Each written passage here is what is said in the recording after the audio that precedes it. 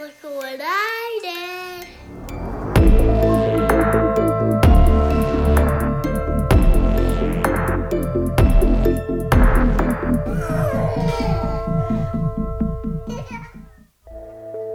Welcome to Mummy and Daddy. The podcast where we discuss horror movies featuring children. Because parenting can be scary. And kids are definitely creepy. Oh yeah. They're creepy. They're creepy. Welcome. Welcome to you. Welcome back and welcome always. And You're always forever. welcome here. But especially in this very special time of Spooktober. Happy Spooktober to all those who celebrate. Blessings upon And you. especially those who don't. That's true. That's where the tricks come in, you see. Ripe for tricks. You're like wearing a sign on yourself when you say you don't celebrate Spooktober. Yeah, it's like not wearing green on St. Patrick's Day. Get ready to get pinched. I'm going to pinch your wallet. Well, guess what? Not only is it Spooktoberfest, but it is 2021. And, Have we not done a podcast this year? well, it feels that way because we had a tiny break. But it is Halloween. And it is back. I never noticed how Halloween and Spooktoberfest happen around the same time. That's funny. Time is so funny during this time, don't you think? Yeah, it is. Yeah? So, as I was saying, Halloween is back Halloween is back. for some, for hopefully for all, but I know some people are not quite ready to trick or treat, but we are. Oh, yeah. We'll be stepping out. That's for sure. Yeah, we're ready. And I saw some news coverage about this, and they basically are like, if you can trick or treat, if you can manage to stay outside, then yes, it's safe. And it's like, are people inviting little children into their homes to get the candy? What on earth are you talking about? Of course you can stay outside, you psychopaths. We must be talking about almost, I would imagine, almost contained to Manhattan apartment building trick-or-treating. Oh, okay. Right? We go to every Do people door. do that? Yes. That's Yes. It's a big thing. Big thing there. Wow.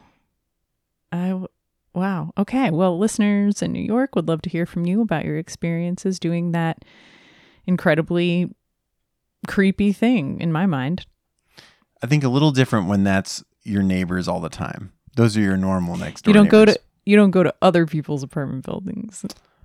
Oh, you probably do. I bet you there's a couple you hit. I don't know how that works. Gives me the that does seem willies. weird. It gives me that's like murder vibes. Like I'm not doing that ever. But I'd love to hear about it. It's an interesting thing, but because it also, even that advice implies like, so wait, am I not safe just like walking the halls of my apartment building anyway? The answer is no, but this is a deep divide that we will always explore on this podcast, how Josh gets to not live in fear. That's right. And I do. That's what makes it so fun. It's what makes the fear so fun. It's just what makes our podcast so fun. That's right. Yes. It is one of the joys of our podcast that Carol gets to live in fear because of her gender, and I embrace that fear and channel it into pure fun. Monstro, you're being a righteous prick right now. I guess it's better than barking, but yeah, I got harassed at a gas station the other morning. Made me mad. Didn't do anything because there wasn't anybody else around and I could have gotten attacked. So didn't say shit. That's right. It happened in broad daylight. Oh, it was like 9 a.m. And just people just yelling stuff? I sat frozen with fear in the passenger seat. No, I was. You were in the car seat. I was in the car seat in the back, safely buckled in, fast asleep. Yeah. It's the only way I can fall asleep these days, is if Carol drives me around. It's a scary time of year. You're having trouble sleeping. Okay. So here we are. It's Spooktoberfest. Shockingly, also Halloween for Josh, as time has become soup for us all. That's right. And because we had a bigger break between episodes than ever before, let's catch up. Let's talk about all the fun stuff that's been going on. Let's do it. I'm joking, but there are fun things that happened, and it's something that I'm sad that we missed on the podcast to talk about, and I hope we get to down the line, is back to school. Because oh my goodness, truly, we missed BTS. We missed BTS. Truly to school for us, because this is our first school experience. Woo started kindergarten, and he's loving it. We're loving it. Loving his teacher, Mrs. B. Loving that start time.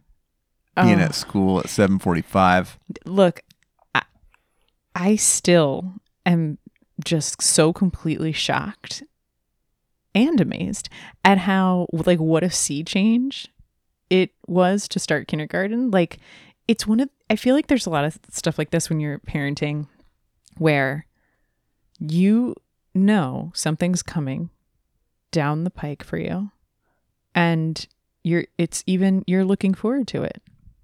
Talk about it all the time. And yet, when it happens, you are wholly unprepared. You know, it's like giving birth, or, you know, when they become mobile, these like very intense changes that, like, you're so excited for, and yet when they happen, you're just, oh my gosh, I couldn't believe it. I mean, just driving to a new school, getting up earlier, having the kids at two different schools, and then all the things that, you know, are like circumstantial stuff of September for us. I now in October, I finally feel like getting used to it, and it's normal. And that's what number one and only guest of the pod, Aunt Monica, had told me from the start of school, was like, just give it a month and you'll feel like you've been doing it forever. I'm not like quite there yet, but I also am. We missed half the month, so we did. That's true. So maybe in a couple weeks I will feel that way. Yeah, we missed a couple weeks of school. Partially, well, a chain of events that led especially Woo to miss 18 days. I guess that doesn't count. You know, it was 2 weeks because of weekends. But Daddy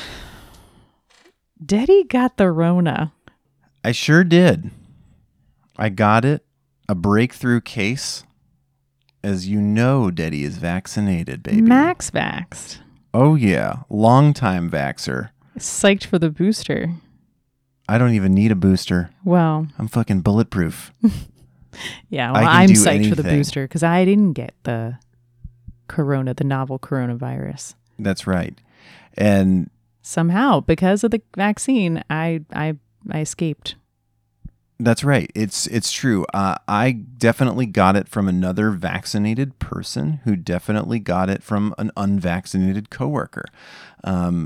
Unvaccinated people, as you may have heard, carry a higher viral load than the vaccinated do. And it was only because I was sharing a room at an inopportune time with a friend who would just happen to be at the height of his virality, and I got sick, but fortunately no one else around me did. Woo! And that is awesome. 3 cheers for science. Oh, it's really incredible. The weird thing is, it's made me even more cautious about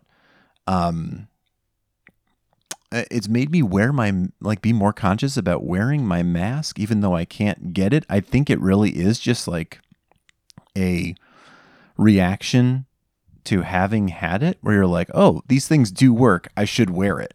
And sometimes even just like as a symbol, or I'm just kind of like, because it affects me the least, I'm actually even happier to throw it on whenever. He's wearing one right now. I always wear it. I did have to wear it in the house. We couldn't really fully isolate. So I was basically sleeping in a mask and everything. Yeah. It was pretty crazy. And all the symptoms you've heard about are real. They're fortunately mild for those who are vaccinated. And yeah, the most important thing though is I didn't pass it on. And beyond that, I'm pretty like thankful that it happened how it did and when it did, rather than like at some other time or anything else. Yeah. Yeah. It was a crazy time, and our school district has a very like overly cautious policy on the quarantine for the children. So yes, the unvaccinated children. Yes. And happy to do it, but also mystified at how anyone can, because I just happened to not be working. And so I could take care of Woo.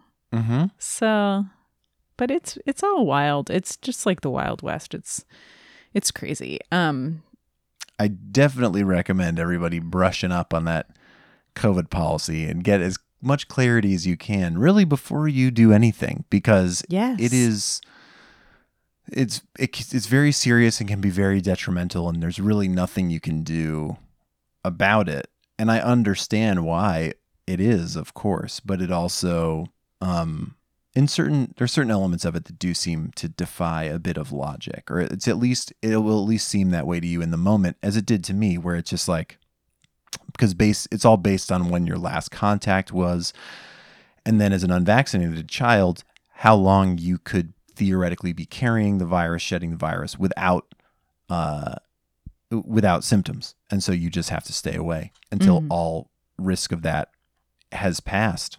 So lots of tests, lots of home time. Mm-hmm. Yeah, good point. Definitely, I would say everybody brush up on whatever COVID policies for your schools, for whatever it is that you're doing, because you might like not travel out of state for Thanksgiving, or, because people are getting it that are vaccinated. So like, and it will just like kind of throw a bomb into your life.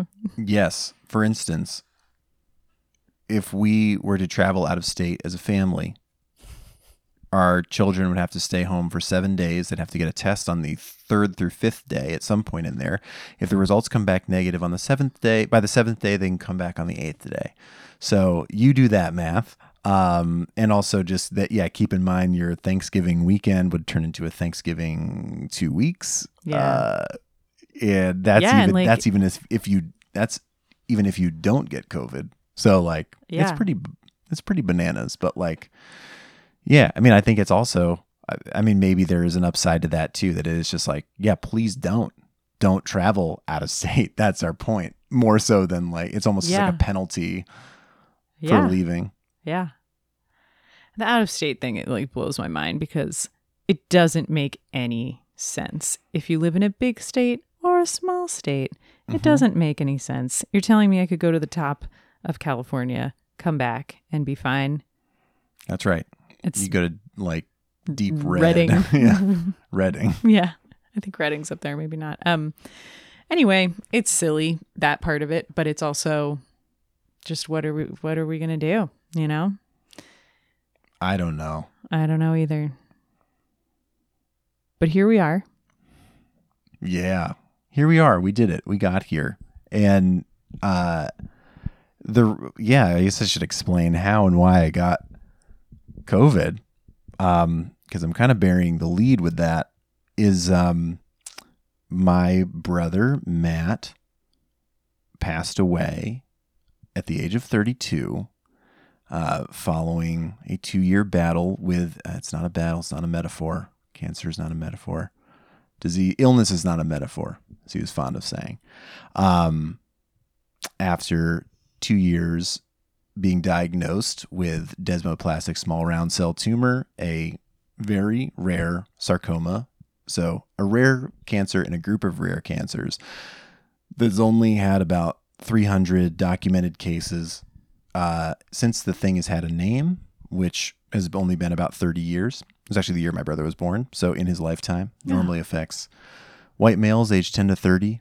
And I don't think it's something we ever talked about on the podcast, and partially because he was a listener. I knew he listened, and I even received a piece of writing that he had written in life from his lovely wife, my sister-in-law Victoria, about that he had said listening to us do podcasts, and I used to do podcasts called Totally Beverages and sometimes Hot Sauce, that he has said like always listening to me podcast was like getting to spend more time together. And so I never liked the idea of using this as a space to talk about his cancer without him here. That didn't seem fair, even as much as like it was something that we were all kind of bearing as a family in one way or another. But he lived a tremendous life, was a teacher for a decade, a champion of social justice, and an incredible person. And it's been an insane, he died a month and a half ago now, which is crazy to think it's even been that long. But it's just presented us with, it happened a lot faster than I think anyone expected, but it did, that is how I got COVID also, to tie these two stories together. After he passed, as we gathered together to start mourning him, we were then unmasked in groups, and that is when I contracted it. So I am grateful that I didn't pass it on to him or his wife or my parents or my kids or any of my friends' kids, and that I was still able to attend his funeral. We had a great service for him up in Seattle. He started an educational fund to help marginalized youth, and also to challenge youth of privilege to use their privilege for good. So we'll throw a link to that in show notes for gosh darn sure. And if you want to give to that, you may. It will be an ongoing endowment to the University of Massachusetts, his alma mater. So I could go on for a very, very long time, but it continues to be a really challenging thing to go through. And it's really our first death in the family that wasn't, that while our kids have been sentient, and that was unnatural, that this didn't, that it was, it goes beyond you get to live a really, really long time and then die. And so I'll pull out of this by just saying that, besides how much I love you, Matt, and how amazing and truly like joyful it was to go through this experience together. I have like so much gratitude to see his community come together, and just how many people really just showed up for someone who we all knew was great, but to see it happen and to really just be able to kind of like relish in some of that, like the joy that he lived with, has been an incredible experience in grief. It has been, it's hard, but it is also very, it feels very right. And I'm quite comfortable I try to get more comfortable with like the positive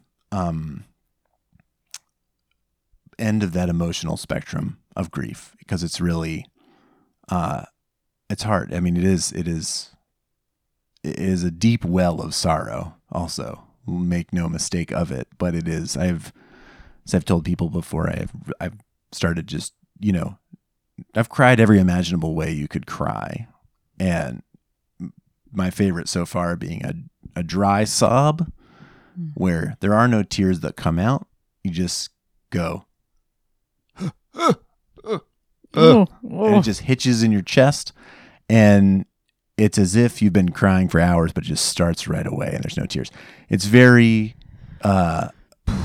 deep, but there is also immense joy, and they're very hard things to square until you experience them. And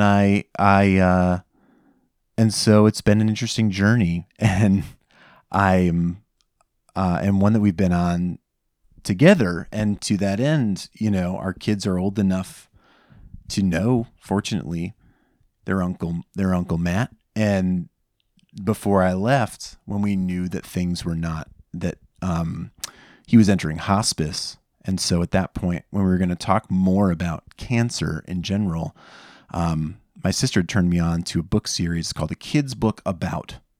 And it's an entire series about any topic you could imagine. And they will certainly throw some links to these as well, because the two I've read are excellent.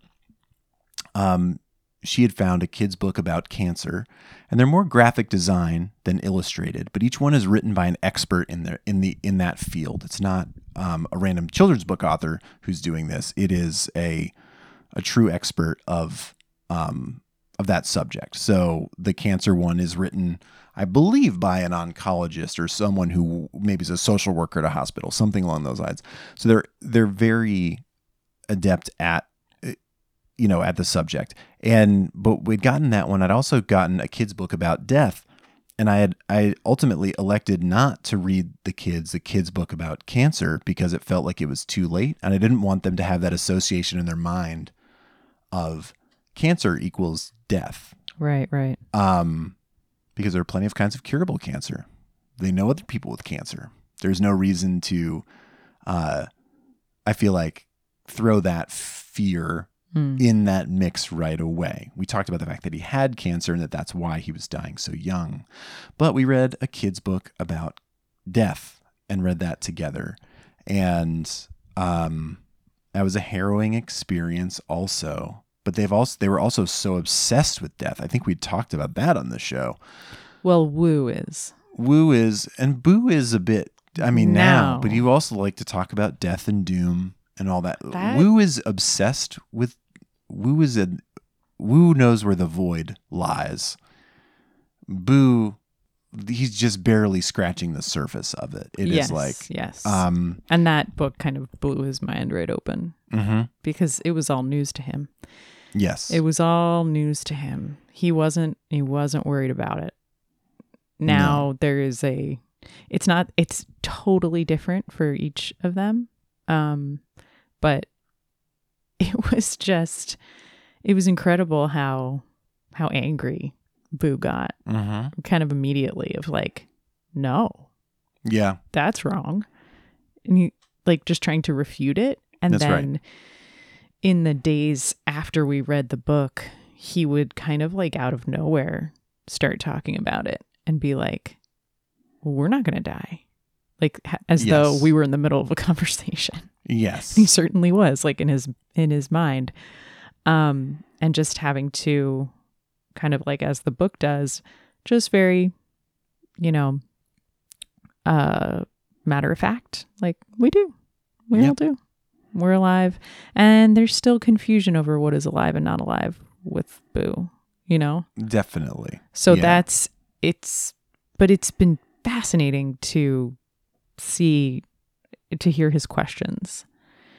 And it's just from a totally different place because he's not yet 4. Yeah. Whereas... And to feel his emotions with it too, because we we haven't been putting any of this on them. As I said, we didn't talk about the fact that Matt was dying with them until it was imminent, really. Mm-hmm. Well, yeah, we kept saying that he was just very sick. That's right. Yeah, we never said, look, this is going to happen, because I think as I have said many times in this process, like I never knew how much hope I had at each point along the way until it was taken away by each step. And so yeah, I think there was like some hope behind there, even though we knew it was a fatal, incurable, I should say, cancer. So that we just kind of didn't, and we didn't know when it was going to happen, because Matt, he just got through a lot that I feel like we kind of, I don't know, I thought that there was always a chance that he was going to come out of it again, you know? Yeah. As he had in the past. So yeah, we didn't get ahead of that, which I'm glad of. But yeah, it's been interesting because Boo has been sad. Yes. He's very sad. Yeah. And it'll come up also quite randomly where he'll just say, I wish I could play with Uncle Matt. Yeah. He'll often say. And that's really hard to say out loud. And because then you just watch him like stare off into the middle distance and just get sad. Yeah. Or a lot of it was, I forgot to say goodbye. I forgot to say goodbye. I didn't get to say goodbye. Ugh. And then other times it is, I want to see a dead body, or I want to see a person. Mm-hmm. There's a lot of questions about the body. And I love that because I feel like it's in this time, there has not been yet a question from either of them of where do you go when you die? Mm-hmm. And it's like affirming to me because when I was younger, growing up religious, like, and always kind of struggling with it, I feel like that has been I don't know, just like a source of pain and confusion my whole life, you know? So it's like for them to like not come out like that. And I'm sure that's, you know, in store. I'm not saying they're never going to have those questions, but like right off the bat, it's not those questions. It's more just like, what happens to your body? It feels like they're hearing what we're saying within that book of like, this is what happens to all living things, you know, and they're not struggling with like, where do I go? Where does my soul go? Where, you know, like, what can I do to avoid a terrible punishment? You know, like, right? Have I been good enough in this life to earn the next one? And I mean, it's just like, I think even the uncertainty of what comes next is a far more easy to process thing, I think, than, you know, that's that contemplating infinity thing, than throwing a lot of religion into it. But also, I mean, there are points in this process where you see the balm for all of it, and you see where like, you know, Matt's own certainty about where he was going, is, you know, I am jealous. I can't say jealous, but I wish that for everyone, you know, that it was, actually, this is from Aunt Vic. She had said, there's a quote, and I don't know who it's from, but just the opposite of faith is not doubt, but certainty, was something that she had said while, you know, in her talks. She can pull a quote like nobody else.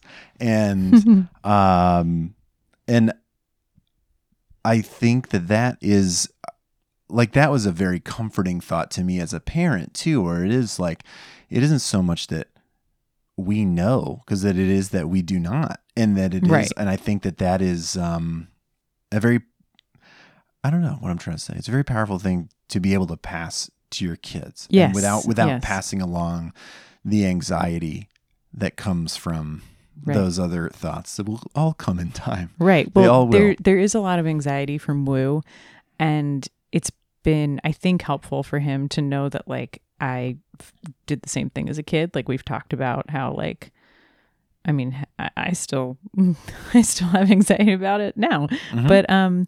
but I think that yeah, with just addressing it as it's a mystery, like basically like what happens after you die, Mhm. and that being okay with that, and just like not having it be an answer or anything, just like having it be an open conversation, an open question to something, that they can explore. That is like, I don't know. It's so, what I mean by affirming, it's like, I wish I had conversations like this as a kid. It would have helped me a lot. I didn't have any. Mhm. And I'm not blaming my parents for that. It's not like that. That's not, their responsibility really. But I'm just glad that we can do that for them, since I can see that Wu is having a lot of the same struggles that I Yeah. did as a young kid. So it's just, with all this stuff, it's like, that's the amazing part about being a parent, is that you can kind of like reparent yourself a little bit. Yeah. Dr. Yeah. Becky. Well, even then, I mean, I said that Matt was certain about where he was going, but I think that is not true. I think he was excited for the journey, to see what was next. And that's also something that like, I wish that he could have talked to Wu about. I think that would have been like, but like, it's just a little too young. I think that it just, that bridge wasn't available, but I think that it is something that like, yeah, as this goes on, I look forward to presenting it more in that way than in any level of like certainty, It's like, we just truly do not know. I would love for, if any parents out there have had to have these conversations, I would love to hear also any tips or tricks or anything, advice that you received or resources you've used that you felt helped out with this, because it's a lifelong conversation, like so much stuff in parenting is. And I think, again, we come at this from the perspective of both the type of loss that this was and also the age of our children. Even my therapist gave me the piece of advice to think about how much to talk to your children about this. She used a pizza analogy, and I love analogies, so I'm here for it. And she was saying, well, your children are so young that, if you're having pizza for dinner, first of all, Boo would not eat it. He doesn't like pizza, he says. If you were giving them pizza for dinner, you'd give them each a piece of pizza. You'd let them eat the pizza or not, and then they might ask for more pizza. And you can give them more or not. If you have a teenager, you might just order an entire pizza and slop it on the table and be like, there's your pizza, have at it. And it does work really well in this, in this context, because it really is just like, they'll have a question and then they'll go off and do something else. It helps for us as over explainers to rein it in, to just answer the question they are offered and not to try to like overdo it. And that's been very, centering for me in these last few weeks of just like, you just answer their questions honestly and you let them lead the way. Like, what do they need? What are they going to ask next? And that's been good. Yeah, it was so helpful to, have that advice, and just a kind of a very recent discussion about how to talk to kids about these things, because when I told our kids that Matt had passed away, I think I mean, like in general, very happy with how it all happened, but I don't think we've even talked about this yet. But like Carol was alone with the kids here in Los Angeles, and I was up in Seattle. Yeah. Already. So we elected not to do it over FaceTime. She offered to tell them, which I greatly appreciated. Yeah. That was a good call. And luckily, my BFF Elena was here with me at that time for support, which was really helpful. Really invaluable. That's helpful is a very small word for that. But so Matt passed away in the late morning, and the kids were at school. And so when I went to pick them up, I decided to wait till we got home. And it was tough because like I didn't want to lay it all on them in the car, you know?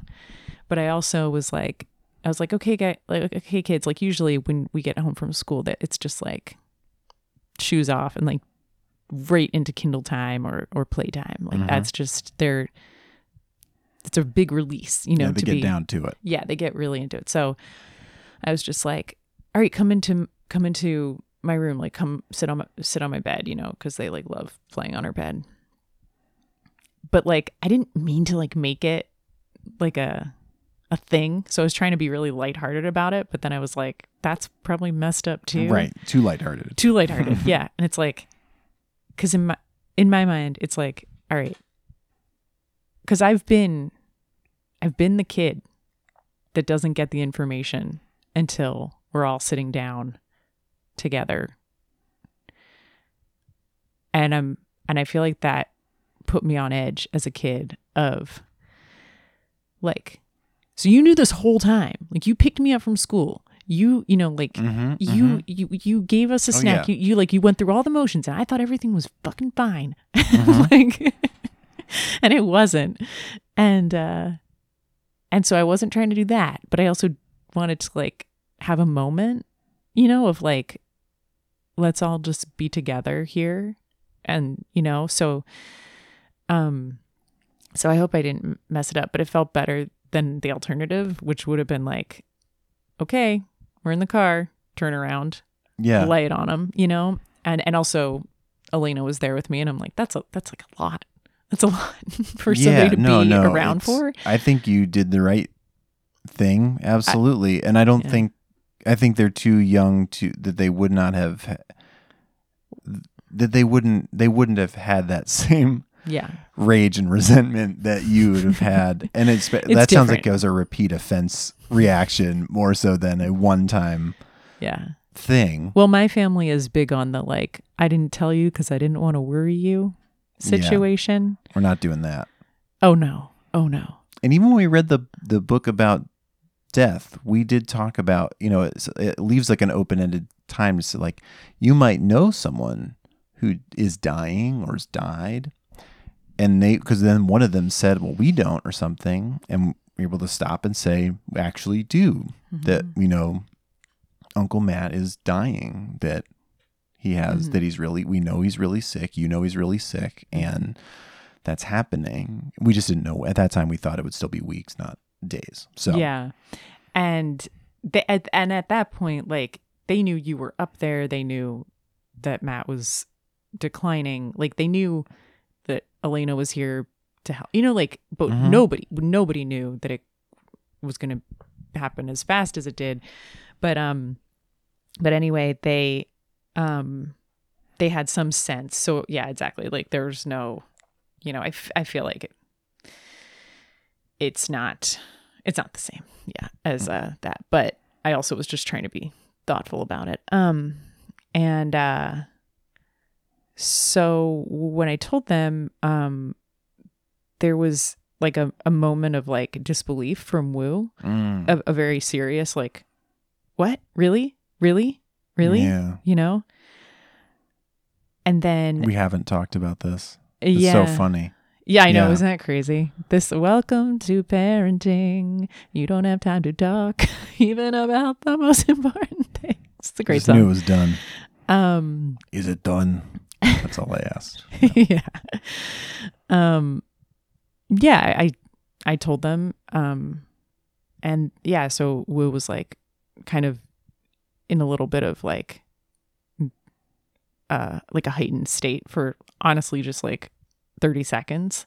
And then they both got really silly and started like doing their joking thing where they like pretend they're in a video game, you know, and they're Yeah. like, oh wait, so he was like blah, blah, Yeah. blah, and like falling over, you know? Yeah. And I was like, okay, guys, I was like, they're like, can we go play kind of thing? And I was like, yep, just, you know, if you have any questions, like, we can always talk about this. And they like kind of ran out of the room. Mm-hmm. And I was like, well, that was fast. And Elena was like, well, that was fast, you know, who had been, you know, in a different part of the house. When I came out, the kids were already like playing on their Kindles, and Boo just goes like absent-minded. He's just like playing the game. He absent-mindedly is like, so did they just put his body in the trash?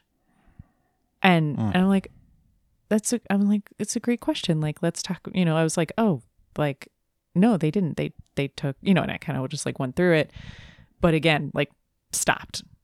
And then, and it was just like, okay, let them process that. Cause that question has come up many times. Like they're still processing it. Yeah. Yeah. You can tell they still don't know. There's just so much that goes into it that you realize you're like, the idea of being cremated and that like it reduces your mass to the point that you can fit in a tiny little box is not something that's a scientific concept that's not easy to grasp. So yeah, like it's a ways. Yeah. out, And now sure. with Halloween approaching, there's been a lot of questions about coffins and graves and stuff. It's just like, it's a minefield.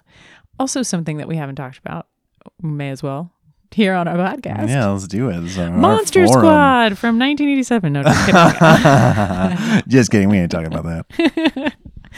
You're here with Trick. us. This is your treat. When we went to the eventual service up in Seattle, we left the kiddos with my sister Donna. So they were here with her because we didn't want to do another. Didn't want to travel out of state. Yeah, and like have those kids home for another week and a half. Yeah, and it ended up being, I think, like a great decision because we could focus on that, and they had already had that weekend with family and kind of like. That's the part. Yeah, Carol and the kids came up to Seattle shortly thereafter to spend time with the family all together. But then, and then my sister's kid came up for the funeral weekend. So he got to have that time, which I also think is good. While it's sad there weren't like cousins together to freak each other out. It was, I think that was. So we were up there and I told there was a live stream of the service and I told my sister to put it on. It was during Boo's nap time, but I was like, if Wu wants to watch it, he can watch it with you or not, whatever. Like follow his lead kind of thing. And so she had it on and, she was crying and Wu, typical Wu, it's like, are you crying?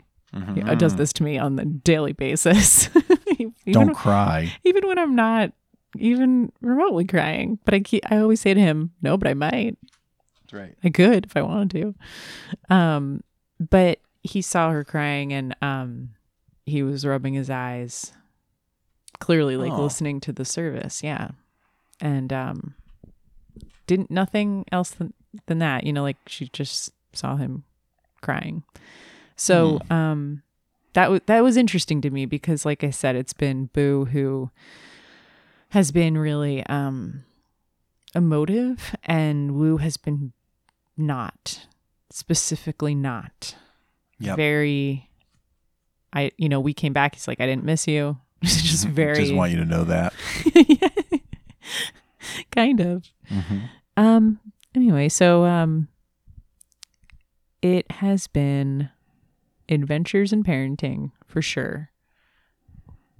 And I'm thankful for Josh and his family for handling everything so gracefully and so joyfully, and like not, I truly don't think that on the off chance that they even remember this time, because it's very likely that they won't. But if they do, I don't think it's gonna mess them up.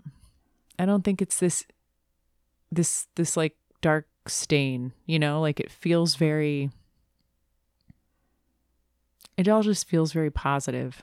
And Yeah. I'm so thankful for that. It's just so huge. Like, it's not the norm, and it could have gone a different way, but like part of that is who Matt is and Victoria and your whole family.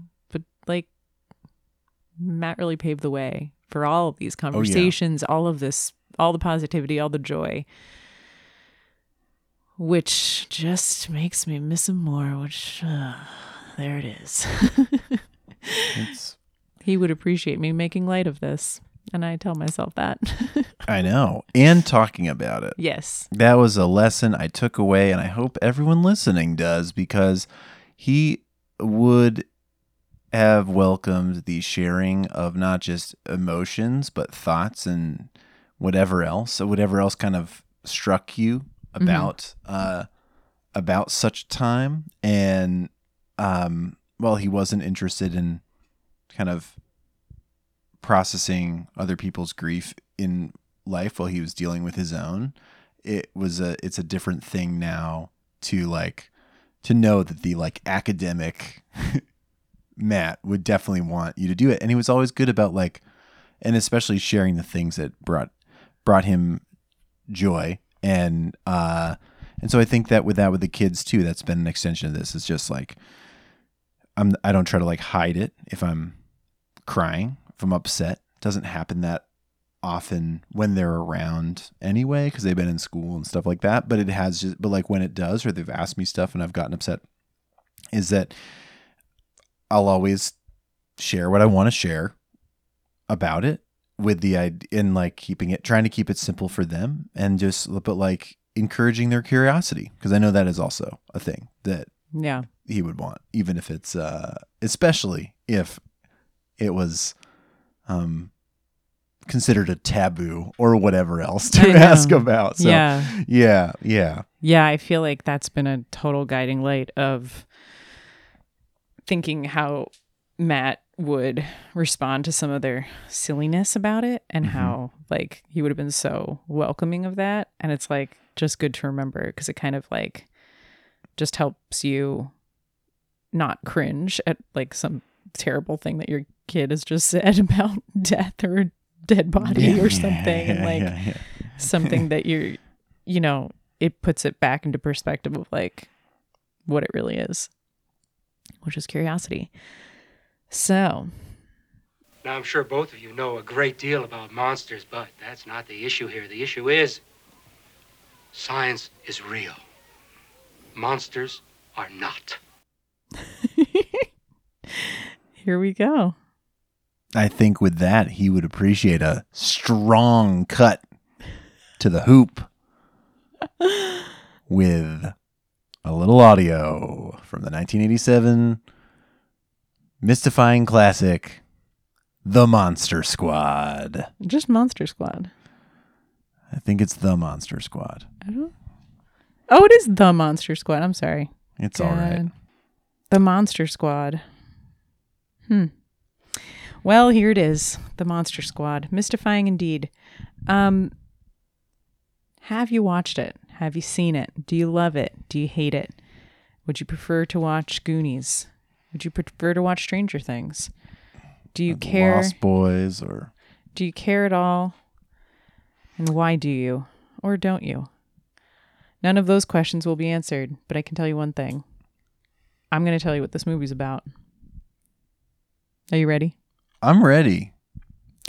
Wait, how All are right. you going to do that? Well, it's You're just going to tell everybody what happened?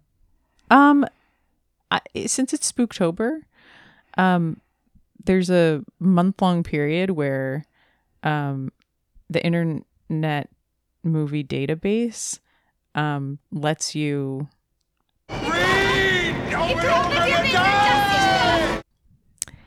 Yes. I am going to read a plot synopsis from Let's hear it. from the internetmoviedatabase.com. COVID couldn't kill it. IMDb. Oh, it got stronger. It got a whole new look. It did. It's much harder to find the plot synopses, but don't worry, it navigates you back to the same shitty page. So they haven't actually improved the. They didn't pay someone to go through and recode all the plot synopsis pages. Well, they did. They got a whole site redesign. Anyway, Beautiful. okay, we'll never know who wrote this because it's anonymous. Shout out to the Magic Treehouse. Yes. All right. Young kids form a club that is devoted to monsters, but soon get more than they bargained for when Count Dracula adjourns to Earth, accompanied by Frankenstein's monster. Shout out. The Wolfman, the Mummy, hey, and the Gill Man. The Uglies The are... Gill Man. Well, let me finish. The Uglies are in search of a powerful amulet that will grant them power to rule the world. Our heroes, the Monster Squad, are the only ones daring to stand in their way. Thank you, Anonymous. Thank you so much. Wow, that one had a little like sass and attitude, calling them the Uglies. Yeah, I think that's just a name for monsters. The Uglies. I'm saying that still is a little whimsical for a plot synopsis on IMDb. Oh, well, there's, Claudio Carvalho weighed in here. Steve Richer, got Nikeno71 at yahoo.com. So, yeah, I chose Anonymous for that reason. Wow. Well, It's, the House of Whimsy. Love that. I also just love that they said Frankenstein's monster. It's just. They were paying attention, So yeah, this is a classic film. It's considered a classic film. I had never seen it personally. Had you? Oh, I'd seen it many times as a child. I don't think I'd seen it at any point in adulthood. Well, But when I you might be became a wrong. man, you put away childish things. That's correct. And the Monster Squad at PG-13 was one of those things. Of course. PG-13, that's hilarious. There weren't hardly as many boobs as you would think. I was 4 years and 359 days old when this movie. Oh, Uh-huh. wow. Isn't that something? All right. Well, that's about it, guys. Well, good night. Oh no, we have so much to talk about. There's so much. There's always so much. Fun fact, we always have things that we don't even get to on our list of things to talk about for almost every single movie. We cut something. We write down like a few things we'd like to talk about, and inevitably, because we talk so much, Yep. we have to cut something out. So let's get to it. I will start out by saying that I was disappointed by a lot in this movie, but the first thing was the all male monsters and all the obviously like There's a No Girls Allowed there was a no Monster girl, Squad. right, but then the Uglies, they just What's the classic monsters? I think that part to me, or also like, what is the creature from the Black Lagoon? why not make any I just make Give the mummy boobs. give them. I guess I don't know if the mummy was a man or a woman. It was referred to as he, but like make a female vampire. Make Yeah, there were like- the three well, they got turned. virgins turned into Yeah. vampires. How about a witch? That's a classic monster. Not a universal property. Witches can't do that. I don't know what you call that particular band of monsters, but like the Boris Karloff, like I know, but it's Bride of still Frankenstein. Stupid. Have her show up. Yeah. Get mad at Frankie for snapping pictures of the teenager next door topless that would later be used as compromat to lure her into their plot. There's this this movie is fraught for sure. There's a lot going on that was deeply either cringeworthy to just like horrifying, and not in a fun, scary movie way. Mm-hmm. Yeah, I think that I was bummed out by those things. I didn't. Yeah, I'm watching it now, especially with like so many fun teen movies or tween movies that do stand up. Like I think, I mean, I don't remember the last time I watched Goonies either, to be honest, but like there are enough of those in my memory that I think do hold up a little bit better, that don't have as many like homophobic like one-liners throughout them. Sexist, homophobic, like Deeply white. They would have been racist if there was a black person in this movie to be racist against. Like they absolutely would have been. yeah, there was no okay, so this movie is just such a complete ripoff of the Goonies.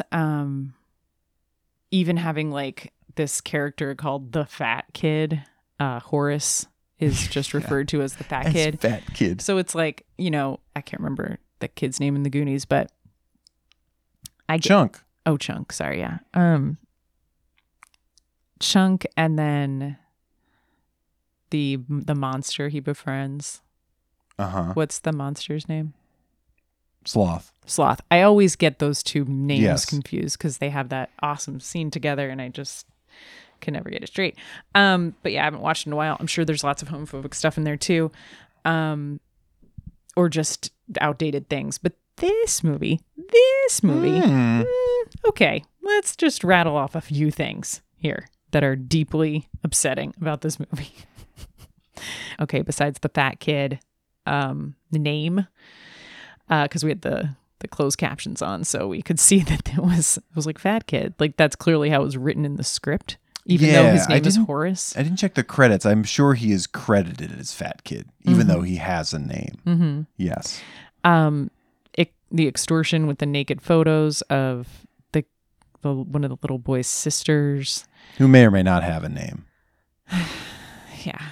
And then the old German Holocaust survivor translating the diary for them.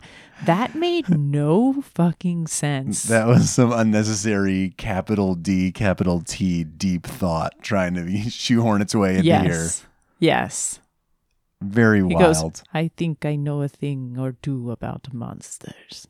And that was not a German accent, but it was really, and then like zoom in to his tattoo. Like, Yeah.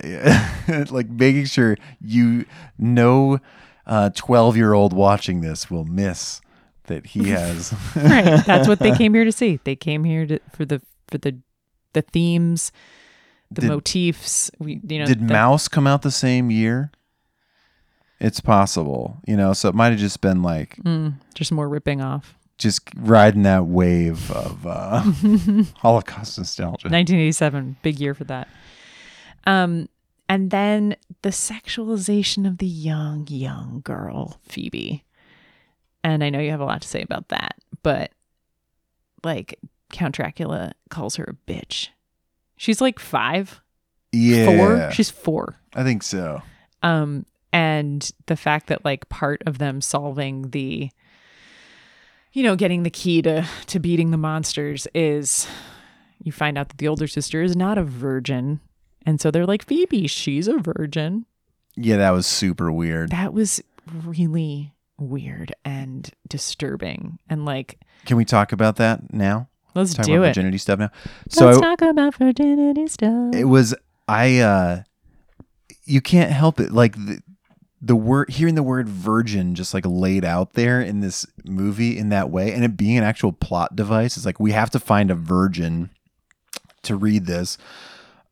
Would have been a great opportunity to just make all of the boys read it in unison or something else like that. Like the fact that they made it still be, it's like, oh no, it has to be a virgin girl. Like, that part's serious. The rest of this is kind of a joke, but it definitely, no. I mean, if we're going to stop this magic spell, absolutely, there's no way she can't have been penetrated. Right. It's about, it's about penetration. It's about, the preserving what is holy and what is pure. Yeah, and what is valuable. So I did a little light reading on the subject of like, why are we so obsessed with like virginity? Why is it such a like cultural thing?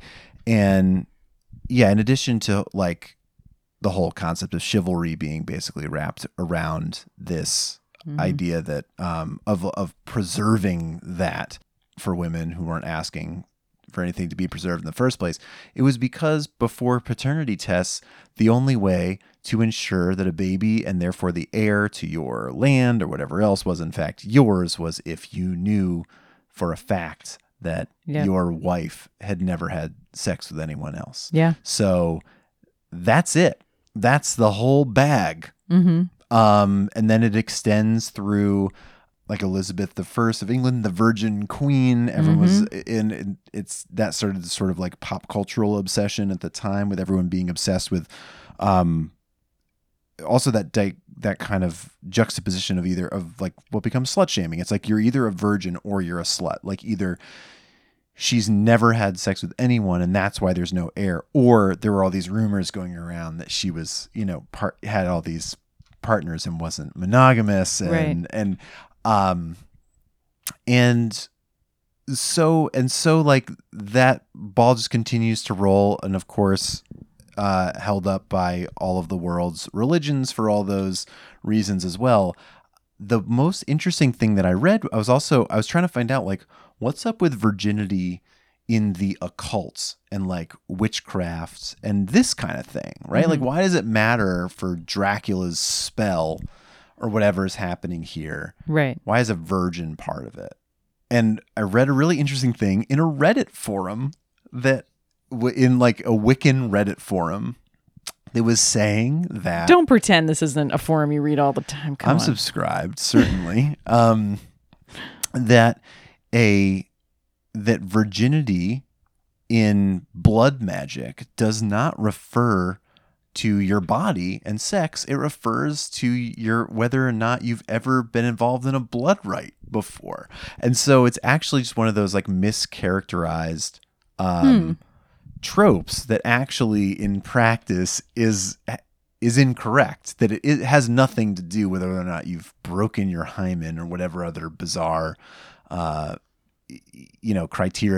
criterion you want to use for what it means to lose one's virginity. It is just about like, are you a noob? Have you been part of a magical ceremony before? Because if so, you're kind of used up. Like, we need a fresh person for this. Right. As like a vessel. It's like using a clean test tube or something. Yeah. It has nothing to do with your hymen. So it just makes it extra weird, again, in a comedy, in a light movie, to have this like, oh yeah, it's a badly written thing. And what's wild is Shane Black, who wrote this, is held up as like one of the guys, as like you people will say like things getting the Shane Black treatment. I think he's someone that has done like a lot of like punch ups and rewrites and stuff like that over the years. But like his, because his resume is like Lethal Weapon and Iron Man 3, and like it's those kinds of things that are known for their like quippy dialogue and especially like character kind of interplay and these sort of like action comedies and things like that. Yeah. So it's too bad to have a movie like this as like so particularly focused on that.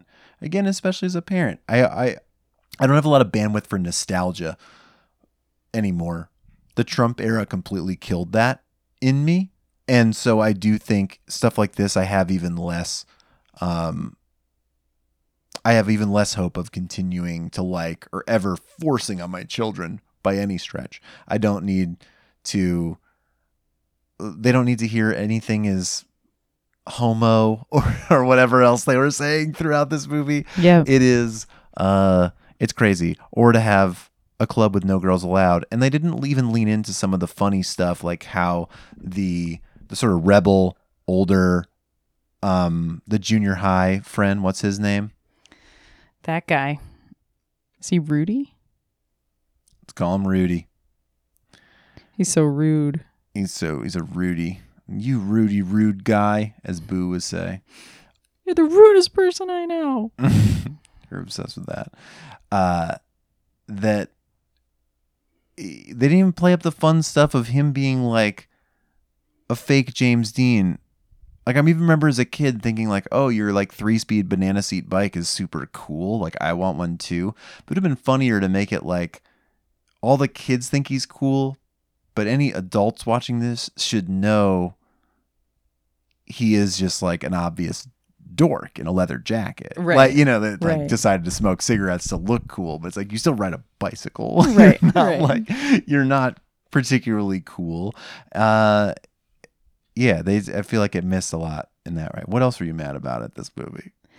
Oh my goodness. Those were the big things, and they're enough. They're enough to. I have no love for the movie really. And also just because it like wasn't fun, and also just like wasn't like there were parts that were like the Frankenstein's monster parts. I liked, but otherwise, like everything just seemed like every single part was a ripoff of something. Like I just, And like not homage, just ripoff. yeah, like just straight up, like it's kind of nuts. But there is something that I would like to talk about with parenting, as this is a parenting podcast, as you may not have picked up on yet. If you're new, welcome. Talk about parenting. That's what we talk about here. There is a part in the very beginning of the movie where the main kid, Sean, he really wants to go see a movie, and his dad has to go to work. Yeah, he's a cop. He's got to work late because it turns out some guy's claiming he's a werewolf. Right. And so he's like, Dad, I want to go to this movie. I've been looking forward to it all year. And the dad was seen as Groundhog Day. Oh, But it's a horror movie. It's like in this, it's a horror movie series called Groundhog Day, and it's like part 9. Oh, Yeah. right. And he just either pretends not to care or just kind of shoots the kid down, like, you're not going, the end. And it just made me think about kids. Well, they had to go to couples therapy. They had to go see a marriage counselor. That's what they were going to see. That's what it was. And so he had to babysit Phoebe. Right. But then he gets called to work. He was going to have dinner with his wife. Yeah, Right. they had a meeting with a counselor, and they were supposed to go do that. And so the kids were going to stay home. And so he had to stay home with his Right. sister. Right. So anyway, the point is, just this idea of like the fact that like your kid could be looking forward to something for a long time or whatever amount of time it is. And like clearly just like either hadn't been communicated, or, you've just discounted whatever buildup that was as like, oh, this isn't a big deal. Like, who cares? It's just a movie kind of thing. And also that like he may very well have been looking forward to it all year, because certainly we did that as kids with movies. But Oh, totally. Yeah. You would feel that feeling of like from preview or movie poster until a movie actually coming out. Yeah. Or until, especially if it was like a monster thing, you saw it like on a cover of like Fangoria or something like that. And you'd be like, oh my God, they're doing like another Aliens movie or something. Yeah. You'd feel like a billion years until you actually saw that thing. yeah. And it just made me think about like kids' concept of time. Obviously, these kids are a little older, very much older. But our children, Woo is just starting to understand time because he started doing like the circle time with the calendar, and they count how many days they've been in school, and they count, like you can see probably visually where Halloween is on the calendar. Like he's Right. starting to put that all together for the first time. And Boo has no concept of time. Like no. like he every morning will ask, can we go watch TV? Because he thinks it's the weekend. Yeah, is it the weekend yet? And, Yeah. But the nice thing is you can also flip that around, and if he's trying to negotiate with you about like 5 more minutes of playtime, he has no idea what 5 minutes is. Yeah. So Yeah. And he and it's completely like developmentally appropriate. He's not there yet, doesn't get it. We started decorating for Halloween a little bit early, last week of September, and he was like, it's Halloween. And then he was like, is Halloween over? Like that night. right. And Also the I sad didn't- state of pandemic holidays. It's like, this is it, right? I assume. yeah. I didn't answer him, of course. I just let him wonder. But so yeah, just like kind of dealing with like managing expectations, because now that Woo is figuring out like, okay, this is, how long till Christmas? This how long till my birthday? Like obviously like everything revolves around toys for him. But it's just been interesting, like managing expectations when they're on these like completely different wavelengths with their concept of time. And then also recently Woo and I was walking with him to school, and he was like, do you know what he's like, oh, it's almost the weekend. And it actually was Friday. But he was like, do you know what my favorite part of the weekend is? And I was like, and I'm just guessing, because like our weekends are not routine. Like they're pretty different every time. Like we don't Yeah. have things that we like always do on the weekends. Especially lately. Yeah, like right. So I finally got it. He made me guess, and I figured out that it was playing with our neighbor who moved in within the last 2 months. Yep. They've played together like 2 or 3 times. But apparently, and she's a little older, she's 7.5. But apparently he looks forward to that. And that he basically that weekend was like counting down the hours, not even knowing what hours really are, but asking me, because I had said she would probably come over around 3. So Right. he'd be asking me, what time is it? What time is it? Or like on Saturday, he was like, tomorrow is Sunday, right? Sunday, you said, kind of thing. Right. She'd come over. Yeah. Yep. And then of course I hadn't like really communicated with her dad about it. So I'm like texting him like, I don't know what your plans are. She can be here, right? Yeah. Luckily she did, and they had such a blast, and it's become like a very like cute, kind of, not to get all nostalgic, Josh, but how I grew up with my neighbor friends. So Oh, neighborhood friends. I mean, that rules. We didn't have many. It was kind of similar. There was like a couple of kids that lived walking distance to my house. And yeah, no, it was the best. So you'd play with them all the time. yeah. Do you still keep in touch with yours? Absolutely not. Oh, I do. We do. Yeah. At least the closest of our friends, like not the kids who lived all the way down the street, but our next door neighbors.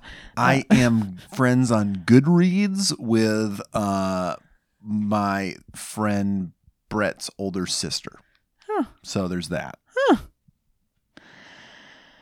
So you could say I keep in Should touch. I be sure. worried? Yes. Yeah. So the only thing I have to say about this is that it's kind of like a perfect time of year for all of this because each month has something very fun, and thinking about time and holidays and looking forward to things. And, you know, I mean, we should really have like a paper calendar up, and this could be a lot. That's true. That's a good idea. It's a good thing we're talking about this. Parenting hack. Yeah. And yeah, otherwise this movie was Was there anything you liked? besides the Frankenstein's monster parts. Is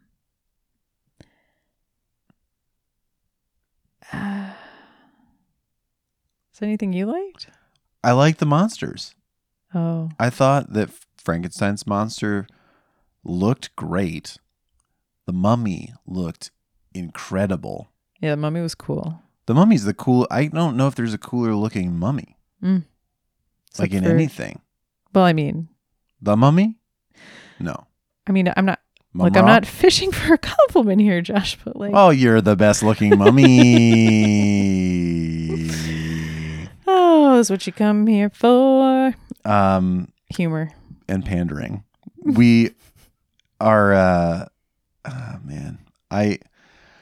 But Stan Winston was the monster designer on this feature, which makes sense that he was the monster designer, but I don't think that he really did special effects, you know? So like maybe he did the werewolf transformation, which is really also really cool, but also really cheap. Like there's only like 3 shots Yeah. of the werewolf transforming in 2 transformations, but it looks really, the stuff that happens is like really cool, like the toes bursting out of the shoe, and it's all kind of like blistery and weird, which is fun. Dracula doesn't look good, and the werewolf doesn't have enough, and really Creature from the Black Lagoon, I feel like if this was a true Stan Winston joint, there would have been more animation in them, more points of articulation in these suits, but it's more like you design rubber suits for us and we appreciate you for that, and that's all we need you for. You can take off. But I thought that those looked really, really good, and I think that it serves the movie well. I think it is also, maybe it's what made it watchable for kids, but like that everything was so on like a back lot in it made it also like look really B-movie level, and therefore like not actually scary. Yeah, and I don't think they were ever trying to really actually be scary. Like it's a movie for children. Right. And that is also the funny thing though, that it is PG-13. Yeah. Like it really should have, I would never say this about anything really, but like with a couple of edits, they really could have made this a fun PG movie that then would be like a fun first scary movie, you know? Yeah, totally. But it's also already only like 75 minutes long, so I don't know, there's too much to cut. I also like the end credits song. The end credit song is absolutely bananas. Truly. Well, we'll have to play it at some point. I suppose we will. So we don't have to do a full-on Where Are They Now, but It's Mummy and Daddy's. Totally awesome. Where are they now? It can still be totally awesome. did you recognize any of the kids? Just the bully who's The bully. the brother from Wayne's World. Or Wayne's World. Wayne from the Wonder Years. There you go. Yeah. Yes, EJ. That's the only one. Yeah, I don't think anybody else did. I mean, they're all actors. You know, they've done things, but not famously. Oh, that's a very sad statement for any actor. Yeah, kid That's wise. super sad. Kid wise. I think they probably thought that Sean was gonna be a Jonathan Brandis. Jonathan Brandis. Thank you. Well, the crazy thing is I had just been watching the original It. That's right. And so I was having weird, like conflating, gangs of kids. And he does look like Jonathan Brandis. Like it's weird. Mm-hmm. But no. He's mostly known for the Monster Squad. We're talking about Sean, the main kid, Andre Gower. He is known for the Monster Squad and Wolfman's Got Nards in 2018. I mean, So that's something that he did about the Monster Squad.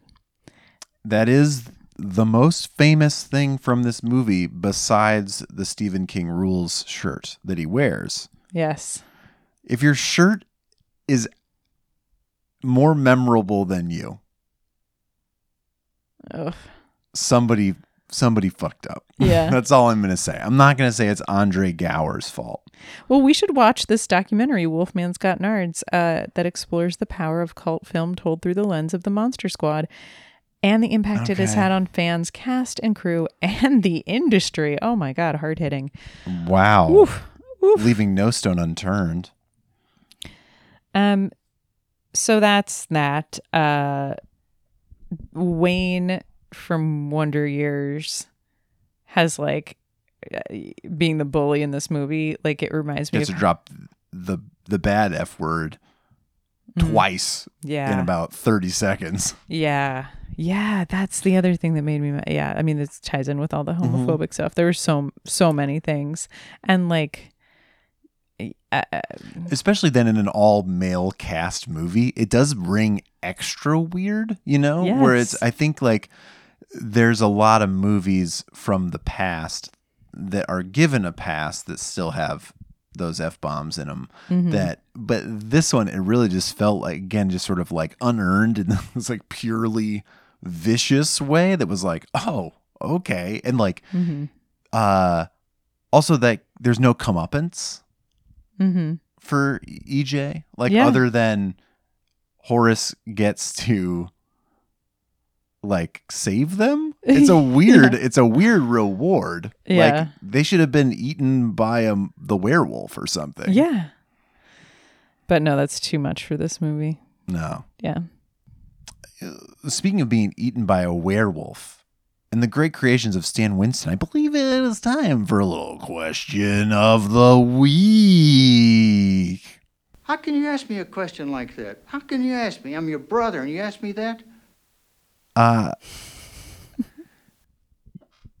When we talk about the movie magic of Stan Winston, who brought us such creatures as the Predator, the Aliens, Jurassic Park dinosaurs, of course Pumpkinhead, and more, he is like an undisputed master of the genre. We also love a group costume, but one of the big hang-ups of a family costume, or of any, especially as a parent getting any non-store-bought costume together, is our collective lack of sewing skills. And so I wanted to ask our listeners if you could have Stan Winston for however long it takes him to design your group Halloween costume. I want to know what it would be. Yeah. What's your dream family Halloween costume that you wish you could get together? That's what I want to know. And we'll post it, of course, on Instagram and share it. Or maybe if you feel like you've hit that pinnacle, you got to share a photo with us. Yes, please. Because I know some of you are far more talented than we are too. So if you've been able to sew that shit, if you can put it together, but I would love to see Stan Winston's Pinterest board. That's I guess where I'm going with this. We love a family costume, as does our one and only guest of the pod, Aunt Monica. She is bringing it. Oh yeah. We posted my a goodness. whole bunch of photos of her family, Uncle Dieter, Lou, and Goo. It's inspiring, and honestly, their costume this year is going to slay. So is ours, though. So Yeah, I'm feeling good about it. yeah, and I know I've had these fantasy group costume ideas, but I'm blanking on it because, well, guys, I was up late last night watching Alanis Morissette at the bowl. Oh, hard to lead with that when we've got a death in the family, but I think it's important. It was a late night for It was Mommy. a late night of so much drinking as well. One of the worst hangovers in recent times was a very innocent night of watching Annie at the bowl. And just that wine in that whole bottle of wine in that cup that they give you. Well, you pay dearly for it, but they don't just give it to you. But my Aunt Donna and I got trashed at Annie and didn't even fully realize it until the next day. This is not that. I was not feeling ill. I'm just exhaustified. So I can't remember. I know I have dream costumes. I have them for other people as well. Like I have them for like people who would, yes. like childhood best friend Alyssa and her husband Eric. Mm-hmm. High school sweethearts. Maybe I set them up junior year. Maybe you didn't. But I don't know. I have a terrible memory. They say that I did though. No, I do remember. I want them to be Jerry and Cookie Fleck. So Catherine O'Hara and Eugene Levy from Best in Show. Oh, wait. No. Jennifer Coolidge? No. I want them to be Catherine O'Hara and Eugene Levy are a couple in Best in Show. Best in Show? Yes. They have the little the little terrier. like Pomeranian terrier thing. The terrier. Yes. God loves a terrier. And it would be so funny. It would be so easy. You don't need Stan Winston for this. She could just easily put that costume together and he could wear 2 left shoes, some prosthetic teeth. Yes. And the glasses. Eyebrows, certainly. So I have these dreams for other people and we'll see if they listen to my podcast. That's a good If I question. hear about it. Find out on Halloween night. Yeah, just do it. Don't even tell me. Just do it.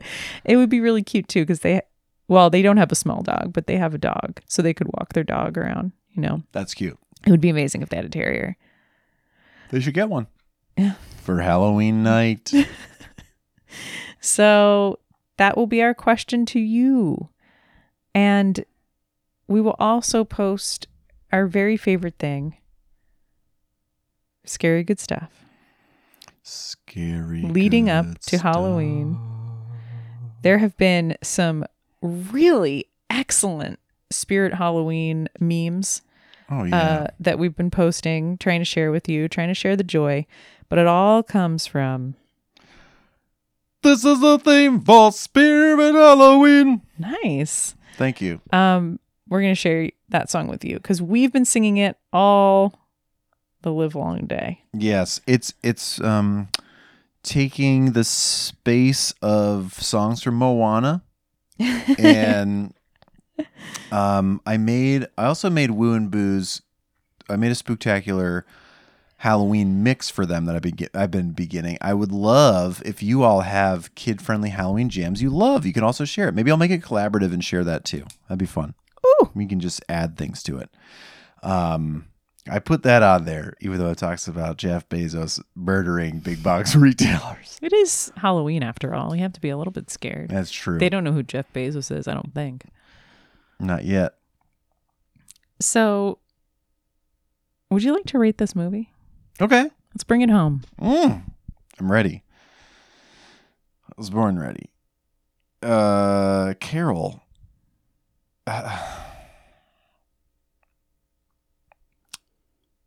Is it low-hanging fruit to go for that t-shirt? I'm going to say it is. I'm not going to do it. How many candles at your bedside Oh. do you give this movie out of 8 candles? Candles at my bedside.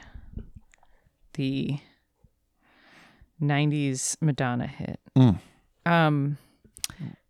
while you're thinking of it. And you put the candle next to your bed like this. Your mom did this when you were a little girl? Uh-huh.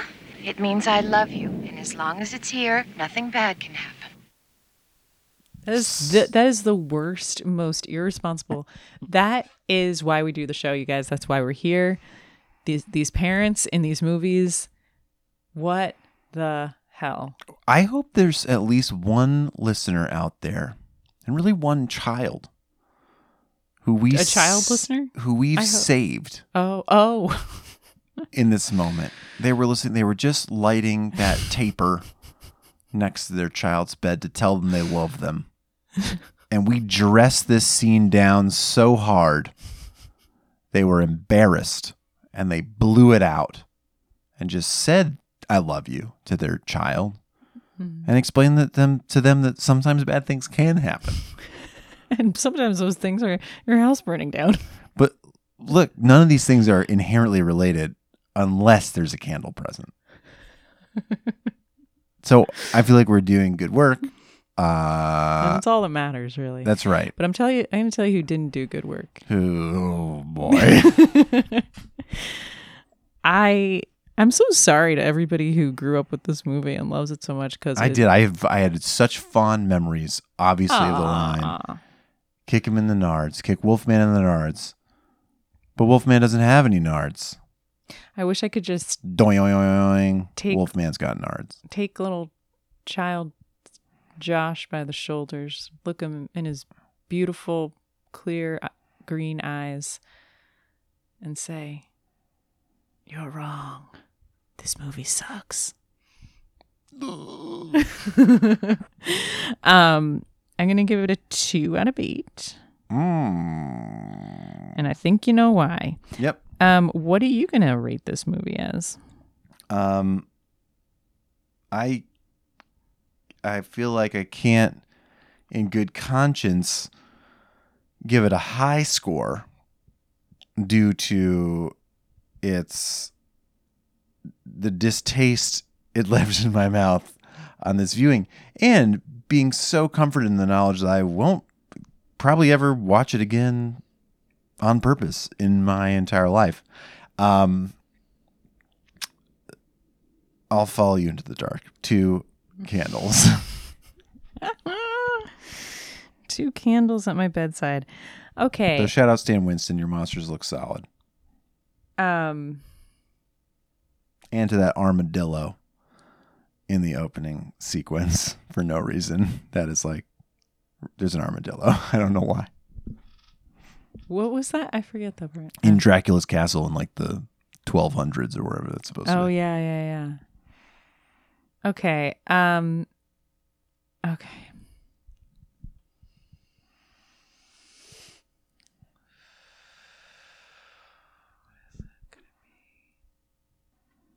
Okay, how many silver bullets melted down in your high school shop class I'll get you expelled, brother. do you give the children in this movie?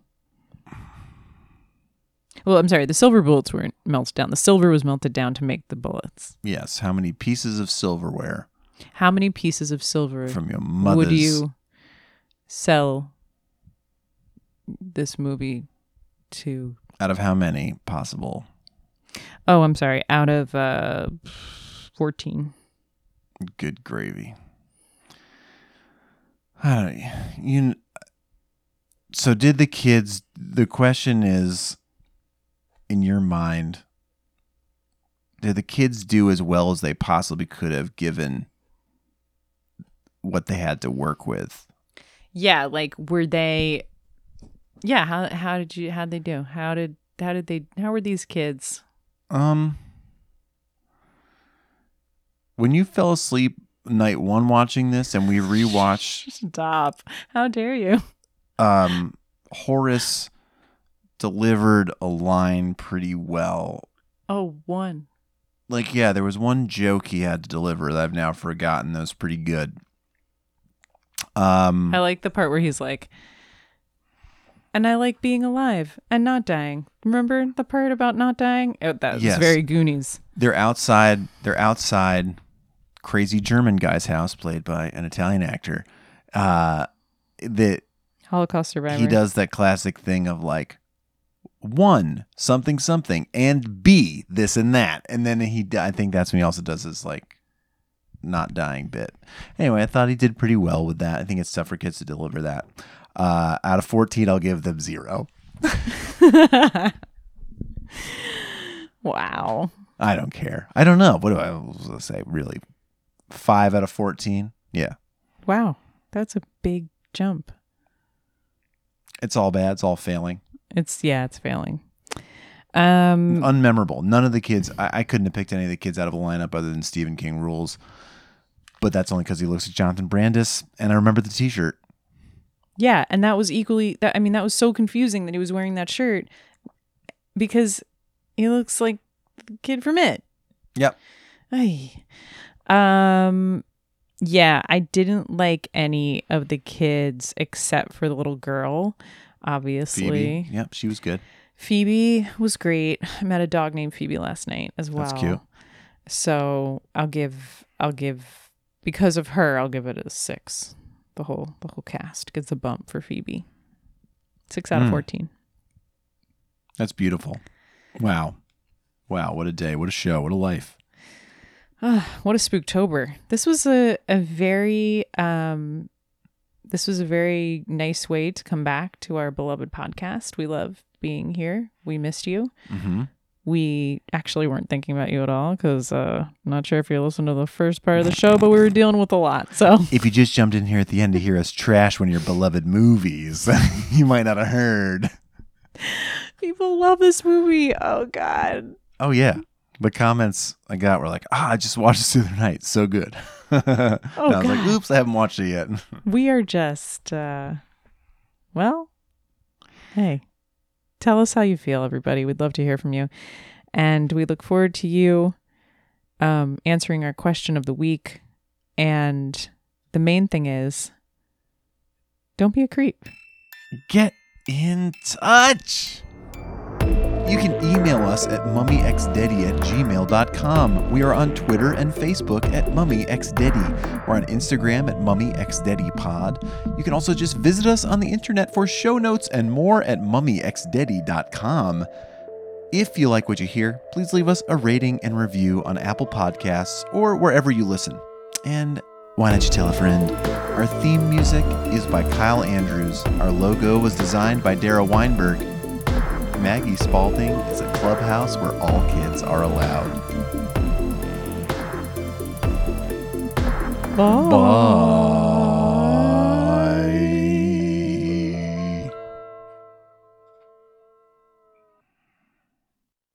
Monster Squad has a theme song, and it's a little bit of a rap. Meeting adjourned.